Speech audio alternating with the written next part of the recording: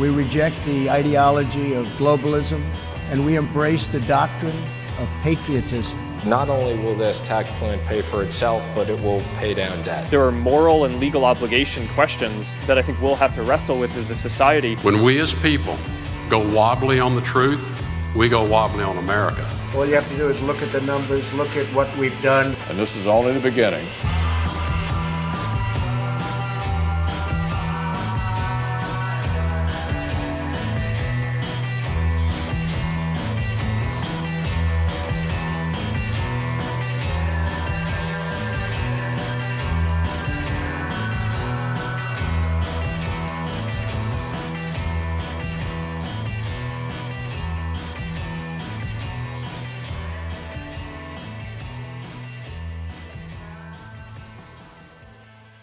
Yes, indeed. Welcome. Good morning. You're listening to Evidence of Design on 100.9 FM WXIR in Rochester. My name is Jason Taylor, host of Evidence of Design, and I'm joined in WXIR's studios by my good friends and co-hosts, Matt Treadwell. Sup. And Mary Lawrence. Hello. It is the 21st of November, 2020. I can't tell if I have my mask on upside down. Does that ever happen to you? Where you No. Can't tell top from bottom? No, I have like wire things on one side, so it keeps good. it on top. So then I know. Feels kind of odd, but we'll go with it. Yeah. It might not matter, too. It might just be, you might have Maybe one yours is reversible, like a windbreaker. It kind of looks like it would be. Actually, it looks like you have it on right. Huh. Oh, there's some tape on good. my chair. Maybe my face is upside down. I don't know. Anyways, thanks for tuning in. That's something I can relate to. Thanks for tuning in to your local grassroots community radio station, 100.9 FM WXIR. For those new to Evidence of Design, we critique income and wealth inequality. Gosh darn it, we think there's way too much economic inequality in our society. Indeed, our economic inequality today mirrors the historic highs in the United States since right before the Great Depression in the 1920s. The top 10% of wealthiest people in the U.S. control 70% of all of the wealth. So the top 10% control 70% of all that there is to own. And the top 1% controls, the top 20%, the top 20% of highest income earners control the top 50% of all the income. Whereas the bottom 20% of all income earners only take in 3% of all of the nation's income. And there's so many more statistics to share. Our purchasing power has stayed the same, if not declined, such that for the vast majority of Americans, what we're making in labor is the same worth as it was 40 years ago.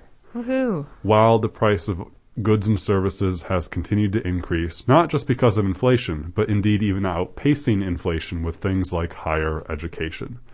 I'm going to admit, Jason, I personally am making more than I was 40 years ago when I wasn't born yet. That's, Mary, that is a great put point. That out there. So you're doing just fine. I'm doing all right. Yeah. Except that I'm on unemployment currently, so maybe that's wrong. and you were making $4 a year for several years. As someone who did a year of service in AmeriCorps making $4.25 an hour, which is the poverty line, and they purposely pay you the poverty line so you can experience what it's like if you're in the branch of AmeriCorps I was. And I don't disagree with that at all. I'm not saying I deserve to be paid more in AmeriCorps. It's a year of service. But as someone who made the poverty line's not that much. It's pretty modest, $11,000 a year for one household. If you're a household of 4, 2 adults, 2 kids, it's around $25,000 a year. Could you imagine trying to live $25,000 a year with 4 people in a house? How you could buy a car, save up for a house, save for college, go on a vacation. Heaven forbid. What's that? Right. So the point of all of this is to say we have severe economic inequality in our society. It is not an accident. It's been engineered that way, we think, by the capitalist ruling class against all of those who have to labor to make their ends meet. And we can do something about it. We have the power as American citizens and as people, not just citizens, but people in this country, to live a more egalitarian life. And we have fought and have been fighting and continue to fight, people in this country, for better, more egalitarian ways of life ever since this country's founding, and we will continue to do so. And on this show, we try to articulate the steps that we can do to make sure that our society is more egalitarian. That's what we're all about. Thanks for joining us. You can go ahead and give us a call throughout the hour at 585-219-8889. That's 585-219-8889. What are we talking about today? 3 things. The first is we always will start out with the COVID-19 latest numbers. We'll look at it globally, nationally, and locally. Then we'll pivot to share who won the local races in the 2020 general election. I believe absentee ballots have, by New York State law, they could only start to be counted this past week on the 16th of November. I believe most, if not all of them, are counted now, so most of the races have been called. We will share the winners from our local elections. Very important to know because all politics is local. And for our feature today's episode, we're looking at a report that came out this summer by the American Academy of Arts and Sciences, laying out reforms that could happen in the United States to reinvent our democracy, to meet the challenges that we'll all face together in the 21st century.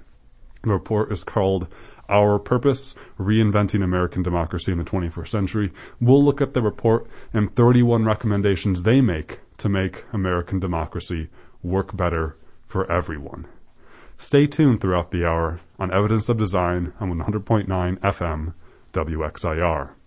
Mary, why don't you take us from the top with the COVID-19 facts and figures? And so maybe let's just jump in and see where we're at when it comes to COVID. All right. So I wasn't here last week, and Jason, I know you picked up the slack in a pretty fabulous way and talked a lot about COVID-19. Today we're just going to cover the numbers a little bit so that we can cover the feature more. So starting as usual with an overview of what's going on in the world. Total cases since January are currently up to about 58 million cases and about 1,375,000 deaths.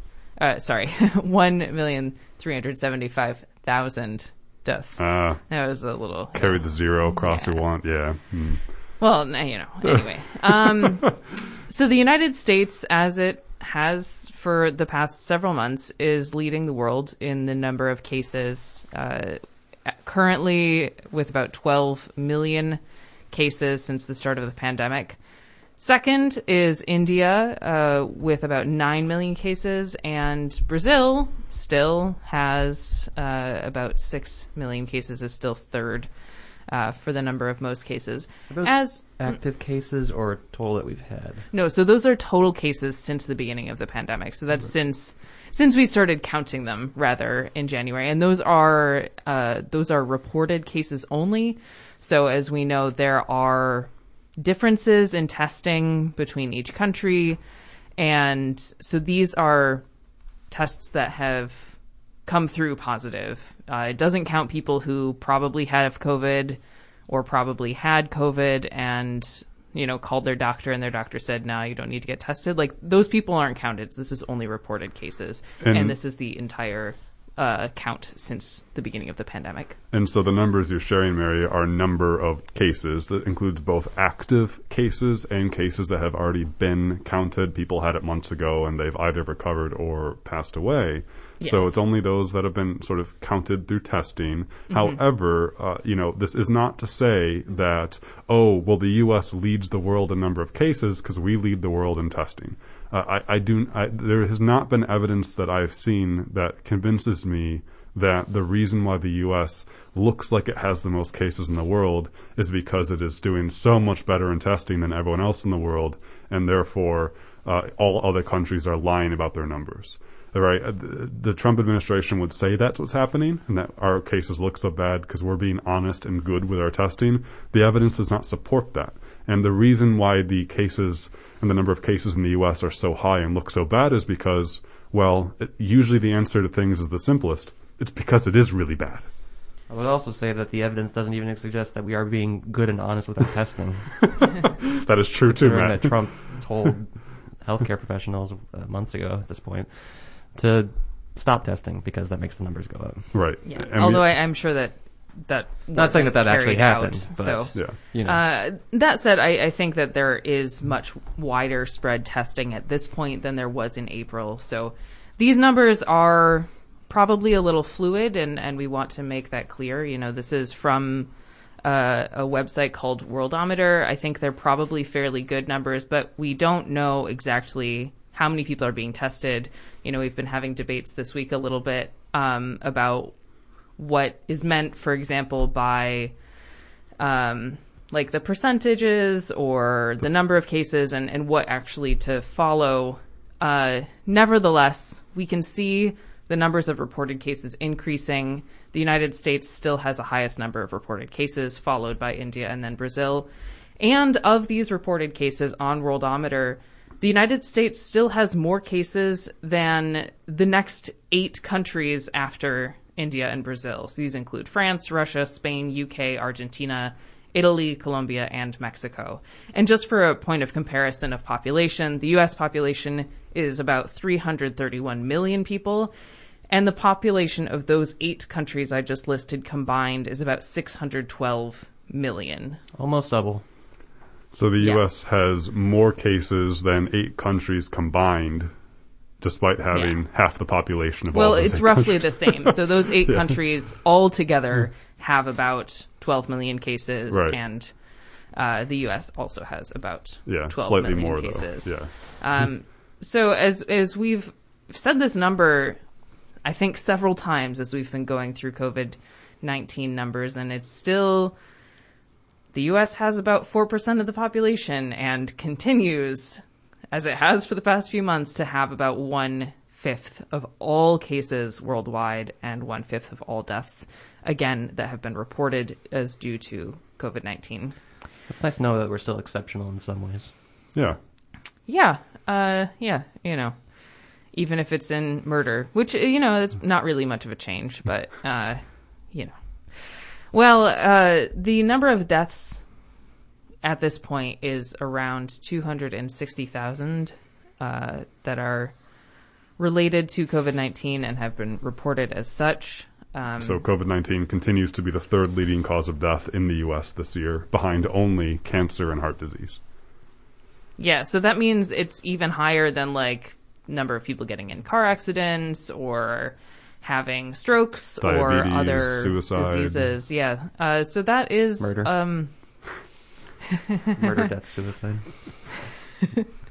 Well, I don't know why we're laughing about this, but this is really depressing, guys. You know, We have to find the silver lining in things. I mean, the nice... I don't know where that is in this conversation. The Yeah, nice thing is the solution's really simple. You know, I mean, why it's funny is so it's not funny, right? There's loss No, of it's not life, funny tragic at all. loss of life. It's pretty- But it's just like, you know, I don't know how to fly to the moon. But I do know how to, like, mitigate the spread of COVID-19. Do you? You just thought your mask was on. It's My face is upside down. It's not that my mask is upside down. We figured that out, man. But, you know, it's just your beard, Jason. it's just like, wow, we can figure this stuff out. You know, look at how smart human beings are. How are we doing locally, Mary, when it comes to COVID? We've learned that globally and nationally, not too good. How are we doing locally? Yeah, well, just really quick, you didn't actually tell us how to mitigate the spread of COVID-19, Jason. Oh, okay, You yeah. know, So, I mean, I suggest, what I guess you're going to say is wear a mask and pay people to stay home. Oh, that's a really good. I like the second one. I would say wear a mask, physically distant from other people. Try to stay, you know, outside of indoor areas as much as possible. And also, yeah, like we could incentivize people to not have to be in close proximity to others by paying them to stay home so that we can tackle a pandemic that's taken more than 260,000 American lives in the past 8 months. A disaster that is far worse than 9/11 on every scale metric possible, right? A metric that is far worse than 20 years of ongoing American wars in the Middle East. Wars plural, because there's been multiple wars. So, you know, the number of troops who've died in the past 20 years, it pales in comparison to the number of COVID-19 deaths in the past 8 months. And so we are living through a scar on America that is going to be collective trauma for years to come. And that requires a collective national response. Yeah, we Didn't certainly get that too didn't much. have that. I Didn't get remember that too being much. very hopeful, actually, especially considering how divided our country has been Right. over the past several years, but especially in the past 4. I remember being really hopeful in a kind of a sad way to hope that this would bring our nation together, and that certainly didn't happen. Let's just... Can I jump the gun real quick and just sure. remind folks you're tuned into Evidence of Design on 100.9 FM WXIR. Our feature later in the hour is we're going to look at a report by the American Academy of Arts and Sciences called Our Common Purpose, Reinventing American Democracy for the 21st Century. It came out in June of this year, and I was going to read, when I started that segment, on an introductory letter by the President of the American Academy of Arts and Sciences. It goes to your point, Mary, on how when COVID-19 was starting to come out, we thought this would be the thing that would break through polarized America and unite us against a common enemy. And we were wrong. Very 1984 is this, where you got to have a common enemy to bring everyone together. So this is the letter from the President of the American Academy of Arts and Sciences introducing this report. It says, quote, "While it is impossible to predict today," again, written in June, "how the COVID-19 epidemic will impact the fabric of the United States and the world, the work done by the Commission on the Practice of Democratic Citizenship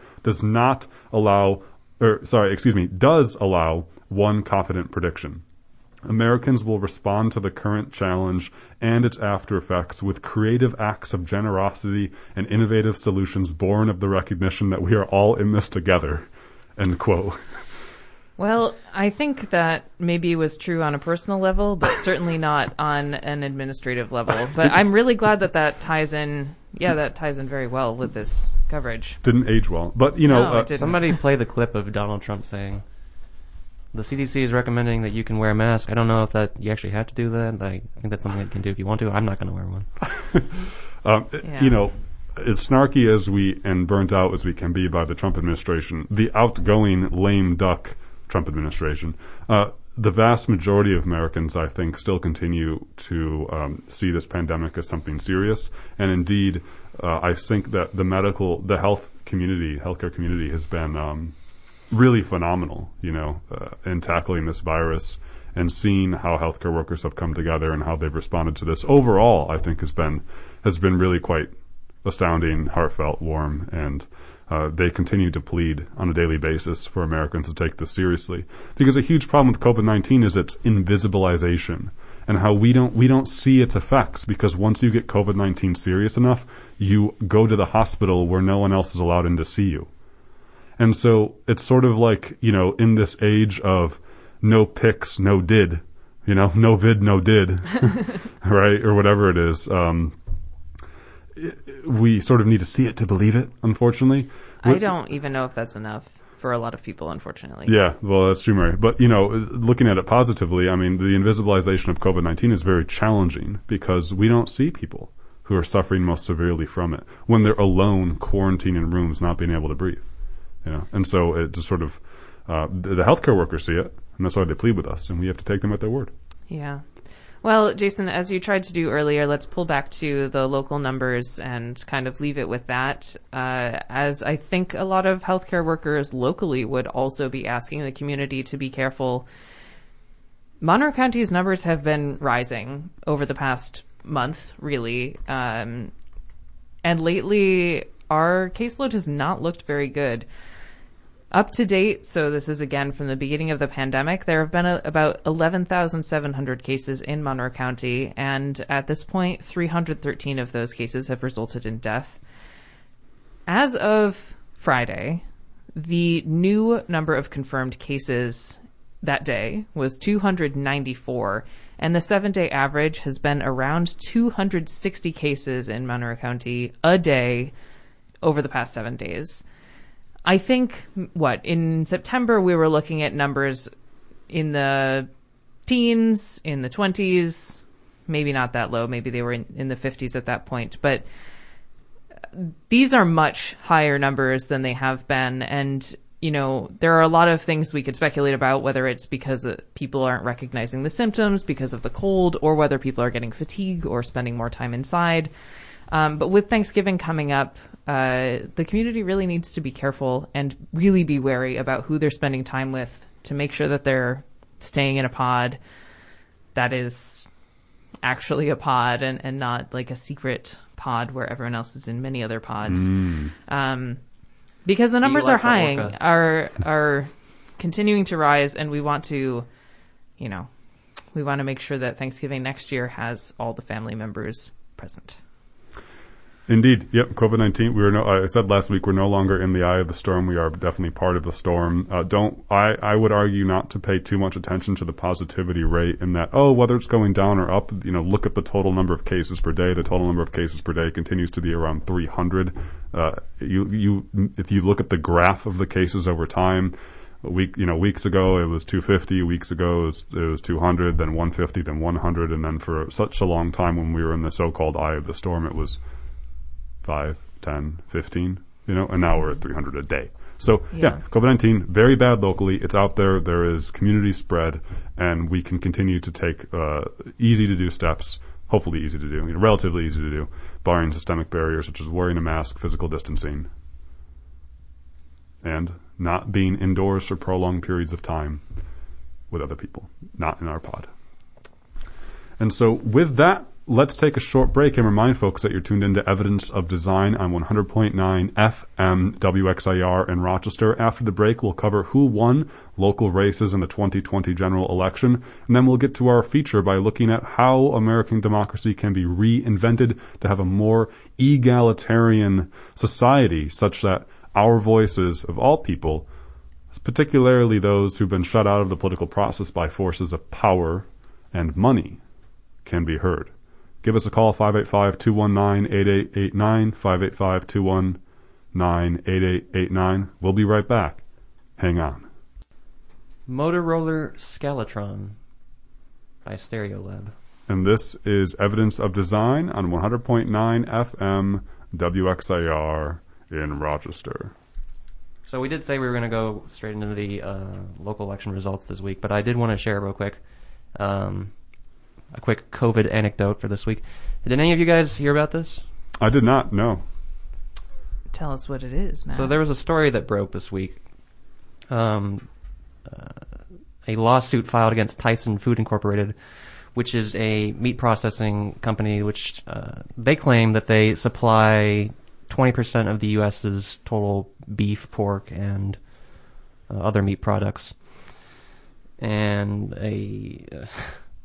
this is like capitalism, the horror story. They at one of their pork processing plants in Waterloo, Iowa, the managers have been accused of starting a betting pool to see how many of their workers contracted COVID-19. And this came out in a lawsuit that was filed, I think, 2 weeks or a week and a half ago. It was November 11th that the lawsuit was filed. The defendants include a number of high-ranking officials, including President and CEO Dean Banks, CEO Noel White, President Stephen Stouffer, and Chairman John Tyson, along with a number of other managers and supervisors who work at the Waterloo plant. And the betting pool is just sort of like the icing on top of this poop cake. That is the lawsuit was filed by the family of an employee who contracted COVID-19 and later died. The accusations listed in the lawsuit include supervisors being instructed to falsely deny the existence of positive cases in the plant, the transferal of employees between plants who had tested positive without requiring them to quarantine, not providing workers with a sufficient supply of PPE, and also disregarding social distancing guidelines while they were working on the plant floor, and encouraging supervisors and workers to report to work even when exhibiting symptoms of COVID-19. And there's just like a ton of horrible sort of quotations and instances from the article that I read.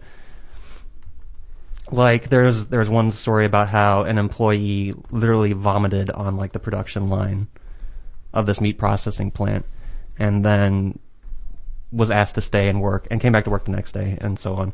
And how the for weeks the managers of the plant resisted being shut down, and it wasn't until April 22nd, 10 days after 24 employees were admitted to an emergency room, that they finally shut down.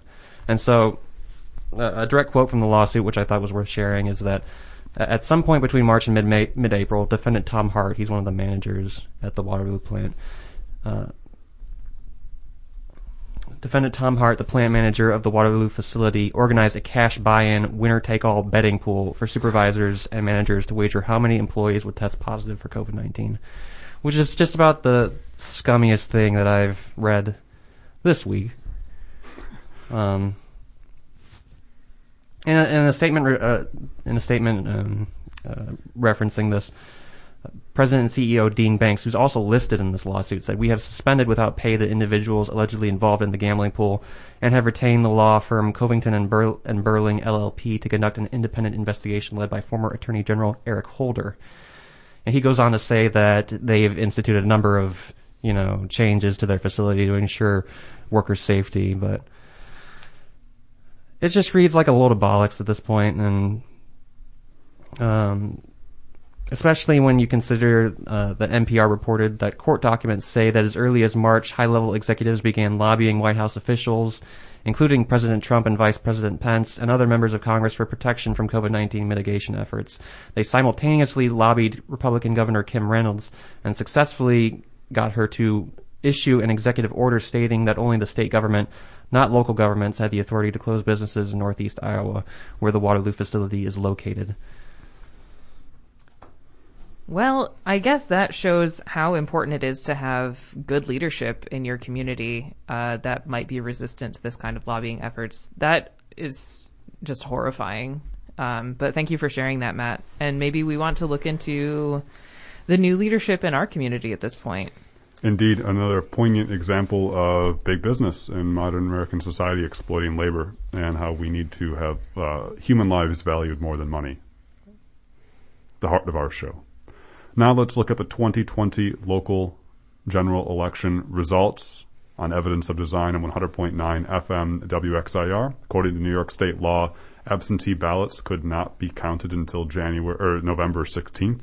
Not sure why. I wish I had more time to do research on that. Maybe if you know, give us a call, 585-219-8889. Again, 585-219-8889.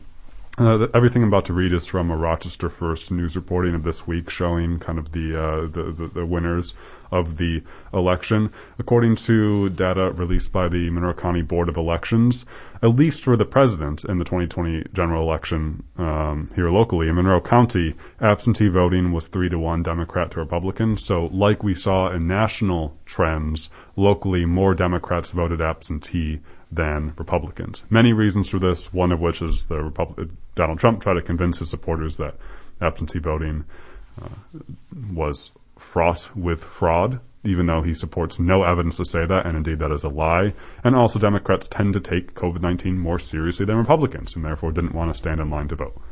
So that could be one of the reasons, but we see local trends mirror national ones, or more Democrats locally voted via absentee.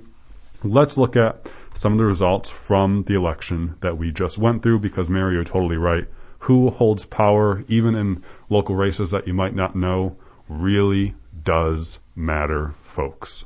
So if you want to figure out who, I'm going to be reading a bunch of state assembly districts, Senate districts. They're probably going to mean nothing to 99% of listeners here. They don't mean anything to me unless you know what your district is. How do you figure out what state assembly or Senate district you're in, or even what federal House of Representatives district you're in? One of the easiest ways to do that is to go to monroecounty.gov/etc/voter. monroecounty.gov/etc/voter. By going to that site, all you do is type in your last name, your date of birth, and your address, and it shows you who all of your elected representatives are in all levels of government, and also your district information. So what congressional, Senate, assembly, legislative districts you are in. monroecounty.gov/etc/voter. There's other ways to find that information out, but that's a place that I often go for local coverage. So, for the House of Representatives, 23rd District, Tom Reed, the Republican, defeated Tracy Mitchram, the Democrat, 62-37. U.S. House of Representatives, 24th District, Republican John Katko defeated Democrat Dana Balter, 55% to 41%. U.S. House of Representatives, District 25, Democrat Joe Morelli defeated Republican George Mitras, 60% to 39%. Again, Joe Morelli is the House of Representatives member for most residents of Monroe County. That was formerly Louis Slaughter's seat. That's the U.S. House of Representatives, District 25. For the U.S. House of Representatives, District number 27, Republican Chris Jacobs defeated Democrat Nate McMurray 64% to 35%. That is like their third or fourth time going head-to-head. Oh, God, District 27. That's an entire show in and of itself. New York State Senate, District 54, Republican Pam Helming defeated Democrat Shauna O'Toole 68% to 32%. Well, according to this document I'm looking at, not all votes are in, but Pam Helming looks way ahead. Again, I'm taking 95 to 99% certainty that these results from this Rochester First article as of 2 days ago are correct after the absentee ballots. Most of them were counted. New York State Senate, District 55, Democrat Samra Brook defeated Republican Christopher Missick 54% to 46%. New York State Senate, District 56, Democrat Jeremy Cooney defeated Republican Mike Berry nail biter. It was, oh man, is this one correct? No, yeah, that one's 55% to 44%. New York State Senate, District 57, Republican George Borrello defeated Democrat Frank Puglisi, 73% to 27%. New York State Senate, District 59, Republican Patrick Gallivan defeated Democrat Jason Klimek, 71 to 29. New York State Senate, District 61, Republican Edward Rath defeated Democrat Jacqueline Berger, 59 to 41.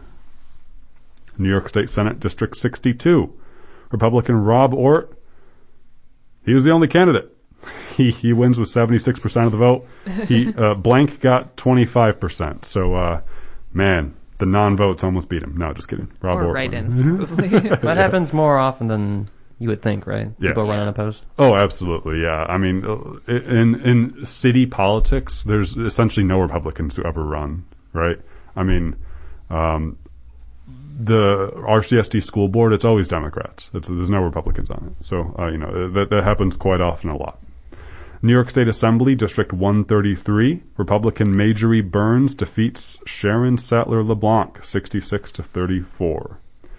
New York State Assembly, District 134, Republican Josh Jensen defeats Democrat Carolyn Carroll, 64 to 32. New York State Assembly, District 135, Democrat Jen Lunsford, nail-biter, narrowly defeats Republican Mark Johns, 50 to 49. That was a big turnaround. Before absentees were counted, Mark Johns led 55 to 45. After absentees, Jen Lunsford won by about 650 votes. Big deal. New York State Assembly 136, Sarah Clark wins with 87% of the vote because she was running against third parties. New York State Assembly 137, Damon Meeks wins with 100% of the votes.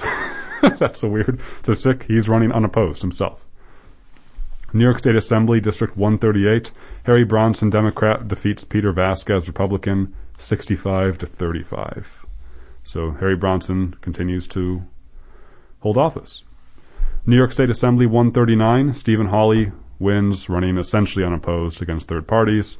New York State Assembly, District 130, Brian Manktelo, Republican, defeats Scott Comegis, I butchered those, Democrat, 72 to 28. New York State Assembly, District 147, David DiPietro wins unopposed.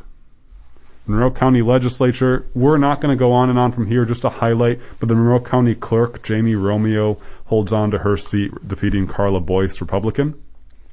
There's a lot of other court positions, Maybe county court judges, county court judges, highway judges, town councils, etc., etc., etc. Lots of other races to be cited. We will spare you from reading the list for right now. Check out who won local election results. Go ahead and Google it. Local coverage, Rochester First, and others have covered the results. The Monroe County Board of Elections usually releases its certified results, month, 2 months, 3 months after the election in their political handbook, I believe. So you'll be able to see really in-depth reporting on all the voting by precinct level, age, gender, demographic. It's really interesting stuff. Take a look. Local politics matters, folks. All politics matters. If you voted, good on you. So, as a reminder, you're tuned into 100.9 FM WXIR in Rochester. Man, that was a really lame way to end such an important segment. I can't express enough how important it is. Everything that we just read through, and just like listing off who won in districts. That is really important stuff. We are determining who gets power, and that will trickle down in so many ways. Who wins elections matters. Not just who wins, who runs in elections matters. Right? Because we want quality candidates who have leadership qualities, have morals, virtue, integrity, empathy, but also intelligence, capability. We want all of those things in our leaders. Who runs matters, who wins matters, who votes matters. Really important stuff. Really, really important stuff. Let's transition then and talk about how we can make this stuff that we're talking about more sustainable and better. Because American democracy, folks, is, I think most Americans would argue, regardless of what party you happen to fall into, in crisis. American democracy is in crisis. We examined a report by the American Academy of Arts and Sciences on evidence of design. Came out this June. It's called Our Common Purpose, Reinventing American Democracy for the 21st Century. The American Academy of Arts and Sciences is kind of a group. They're a nonprofit of supposedly leading intellectuals and folks in their fields who get together to advance America's, arts and sciences. They put together working groups and teams and thinking groups to write reports about how our society could be better. This was a 2-year project started in 2018 to examine how could American democracy be improved. Again, the report came out this summer, and it lays out 31 recommendations how U.S. democracy could be improved. How do you think it can be improved? Let us know, 585-219-8889. So, Jason, you actually introduced this a little bit earlier when we were talking about COVID-19, and it's interesting to see how different that prediction has been from what we've actually experienced. So yeah, I'd love to hear more about what they were predicting and how that has panned out. Well, there's not much prediction going into this report. The quote that I read earlier was by the president, and he's saying, we're confident that America will fight through COVID-19 with its ingenuity and coming togetherness that it's shown in the past. It's a presidential letter meant to say the same sort of cliche coming together statements that all presidential letters do. It reads like a lot of corporate bollocks. Right. And so the report itself, though, not doing much of prediction, the report says, what are the challenges to American democracy? According to the report, it includes things like globalization, centralized power, economic inequality, ding, ding, ding, deep demographic shifts, political polarization, pandemics, climate change, radical disruption in the media and information environments. I would agree with many of those things, indeed all of them. We've talked about them before on our show, that America faces serious challenges in the 21st century. Some challenges that are new, like deep disruption in our media and information environments thanks to information technology and social media. Some challenges are old, like demographic shifts, racism,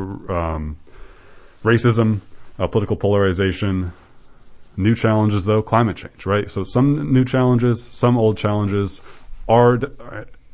After laying out those challenges, the report argues that we need to do things to meet those challenges. And right now, our government is sclerotic, meaning it moves too slowly, and it's so polarized and antiquated in many ways that it simply is not arising to the occasion to meet these challenges. That sounds about right, yeah. Sounds about right to me. Yeah. So not a lot of forecasting. They argue, what are some things we could do? What are some things that we could do? The report lays out 31 recommendations. They're broken down by 6 categories, like achieving equality of voice in our political institutions, empowering voters in a lasting way, ensuring the responsiveness of political institutions, so on and so on. I want to read some of the 31 recommendations from this report. For example, to achieve equality of voice and representation, the report argues that we must substantially enlarge the House of Representatives through federal legislation to make it and the Electoral College more representative of the nation's population. This, I think, is really important, and I'm glad it comes out as the very first recommendation in the report. I don't think I would give it number 1, but it's up there. So they write that when the Constitution was signed back in the 1700s, the framers set the House of Representatives to be capped at 1 representative per 30,000 constituents. Sounds like a lot, right? That's actually not that representative, I would think, but maybe they just wanted to make sure everyone would fit inside one building. I don't know. Buildings Was there also a much reason for smaller that? in the 1700s. Yeah, well, there's several reasons for that. That's interesting, Mary. Yeah, so, we can have a healthy debate about how many representatives shall exist per constituent, and those debates should happen and will continue to happen, and I don't think there's a right answer, right? Politically, as a society, we need to get on the least bad option. The problem with the 1 to 30,000 vision by the framers is that nowadays it's completely blown up. Where now 1 House of Reps member represents over 747,000 constituents. So 1 to 747,000. Oh. So it's essentially 1 to 1 million, almost. 1 House of Reps member per million people. The interesting number, 747,000, that's about the population of Monroe County, and Joe Morelli, 25th Congressional District, looks over Monroe County. So it's a great thing to remember, right? It's convenient that it looks that way. So, all of us in Monroe County are 1 House of Reps member is Joe Morelli. For those of you listening at home, 747,000 is much larger than 30,000. A lot larger. Magnitude's larger. And so, in 1929, Congress capped the number through legislation. Congress capped the number of members of the House of Reps to 435 members. So despite our population more than doubling since 1929, our House of Reps has stayed the same size. And therefore we as Americans have effectively lost political representation. Yeah. And so the report argues that we should increase the size of the House of Reps. Now they caution, if we were to adhere to this 1 per 30,000 rule. Exactly. If we were to adhere to the framers of the Constitution, 1 to 30,000, our House of Reps would be over 10,000 members large. That'd be a big building. And so, the report doesn't say a certain number to go to. It just says something needs to change with our House of Reps because we've lost political representation.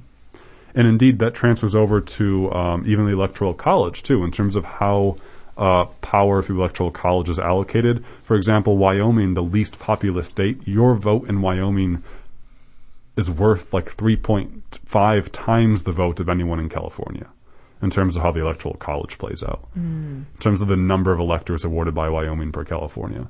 And so it's sort of, we're talking about math here in politics, but the way that the rules of our politics plays out, it leads to inequities. And so report number 1, we need to increase representation to the House of Representatives. I think that's a pretty good argument. Yeah, it seems like it has changed from what the original ideas were. Yeah. That Wyoming thing you just brought up, Jason, that sort of goes back into the idea of why Republicans increasingly rule or represent the will of a minority of the population, even as they still continue to claim a majority of positions in government. Yeah, I mean, the modern Republican Party is the party of minority rule. There's no way to argue against that. I'm not being partisan here. The Republican interests, if you look at the math, and I don't know how you get more objective than numbers, as long as your formulas are right. I'm not talking about algorithms here.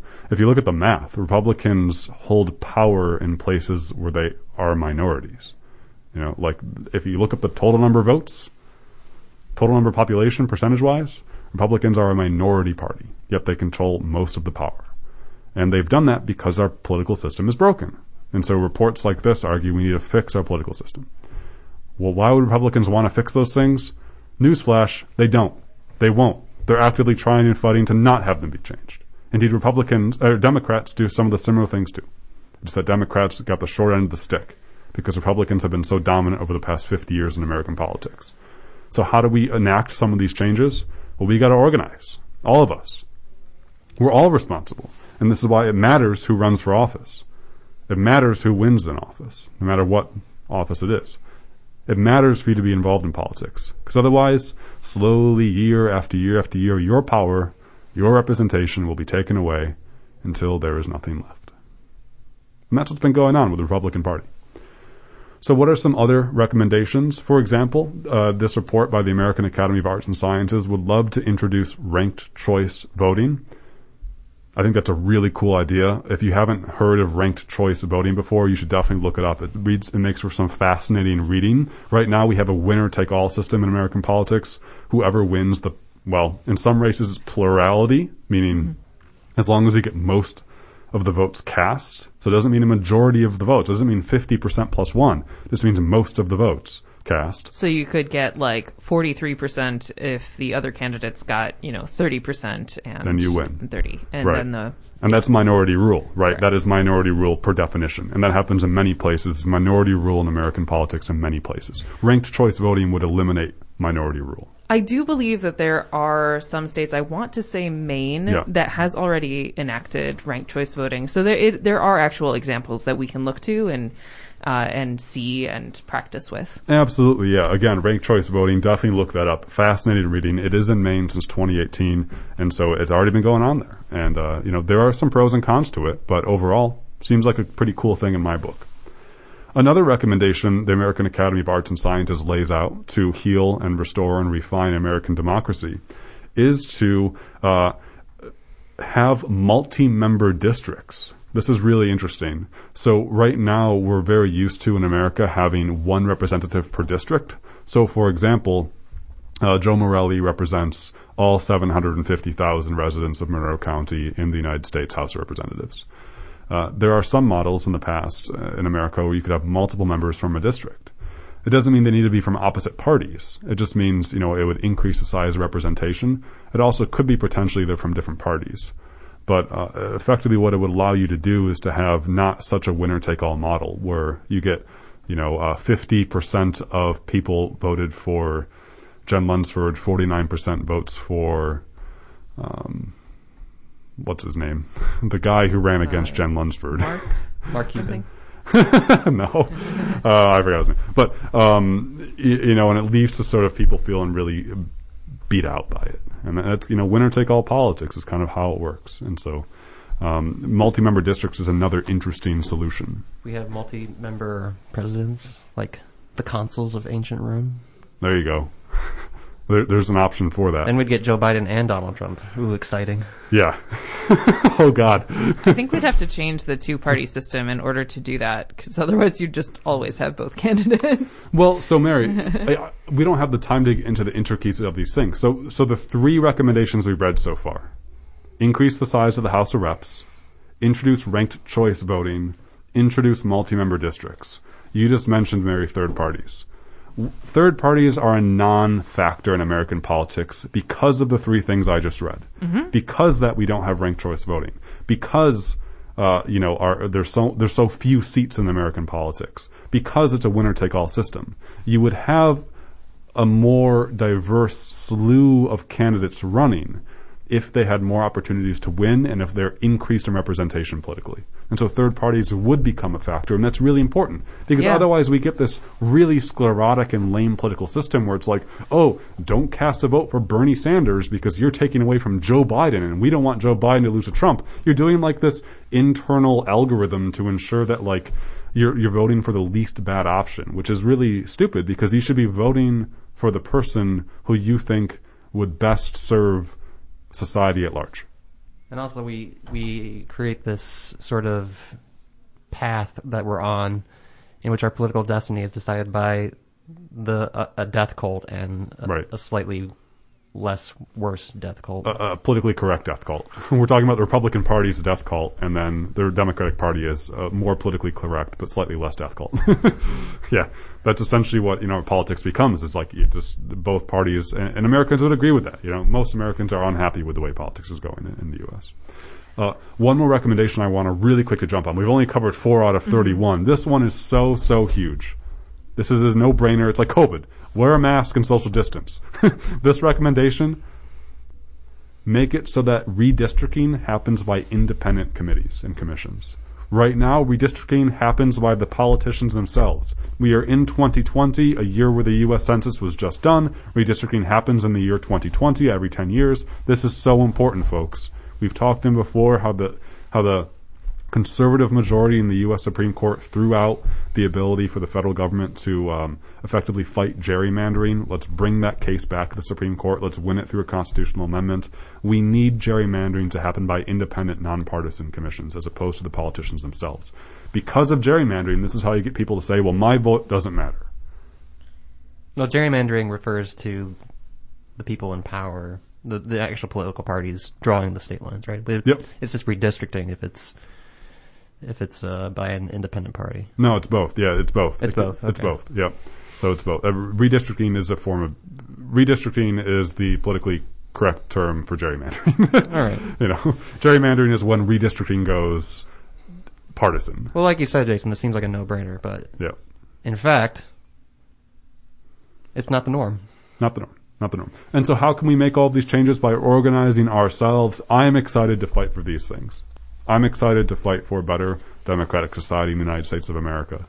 I'm happy for for an you. actual democratic society. No, there's a lot of good things happening in the United States. There's a lot of great organizing going on. And we have the power to change things, and we see that. Donald Trump lost the election, and he is trying his hardest to not care about anything else, as he's always done. And he lost the election. And I'm really disappointed about how Democrats didn't take up a lot of other seats, but I'm also disappointed in the Democratic Party at large. And so, good thing there's people locally, nationally, and globally who are on the right side of history by fighting for the right things in life, like universal health care, universal basic income, housing as a human right, increasing taxes on the wealthy, expanding labor protections, fighting climate change. There are people doing that work. I'm excited to do that work too and to join them. And I think we all should as well. And we have the power to do that. Will it be easy? No. Are we going to win 100% of the time? No. Can we win? Heck yes. And we start by getting energized, involved, and joining in those causes. So for those who want to learn more about some of the recommendations laid out by the American Academy of Arts and Sciences, their 2020 report on reinventing American democracy to make it work in the 21st century, you can find that online at the American Academy's website. Just go ahead and Google it. That's all I got to say. We're running out of time. I'm 100.9 FM WXIR in Rochester. This was Evidence of Design. Up next is the Esquire Hour. Folks, did you know that Evidence of Design was only on YouTube for a long time to find our past episodes? Now. Did you know that we were only on YouTube for 2.5 years? No, I think previously we were just on YouTube and now we're elsewhere as well. Now I can say the thing that all podcasts say. You can find Evidence of Design wherever you get your podcasts. Apple Music, Amazon, name a big tech company. You can find Evidence of Design there. Subversive. How exciting is that, folks? How exciting is that to listen to our melodious voices talk about fighting economic inequality wherever you get your podcasts? You just have to be specific about your search because these businesses probably don't like us. No, it's easier to find Evidence of Design on things like Spotify than it is YouTube. Yeah, I have found it on Spotify pretty easily. Yeah, so. YouTube, we're bamboozled. You got to be specific, but that's all right. Anyways, Esquire Hour is up next. Stay tuned for them. Thanks for joining in to 100.9 FM WXIR, your local grassroots community radio station. I'm Jason Taylor, joined by my good friends and co-hosts, Matt Treadwell. See you later. And Mary Lawrence. Just got to clean the board for the next show. Wear a mask. Have a great Thanksgiving. Be well. Be safe. Take care. And bye-bye.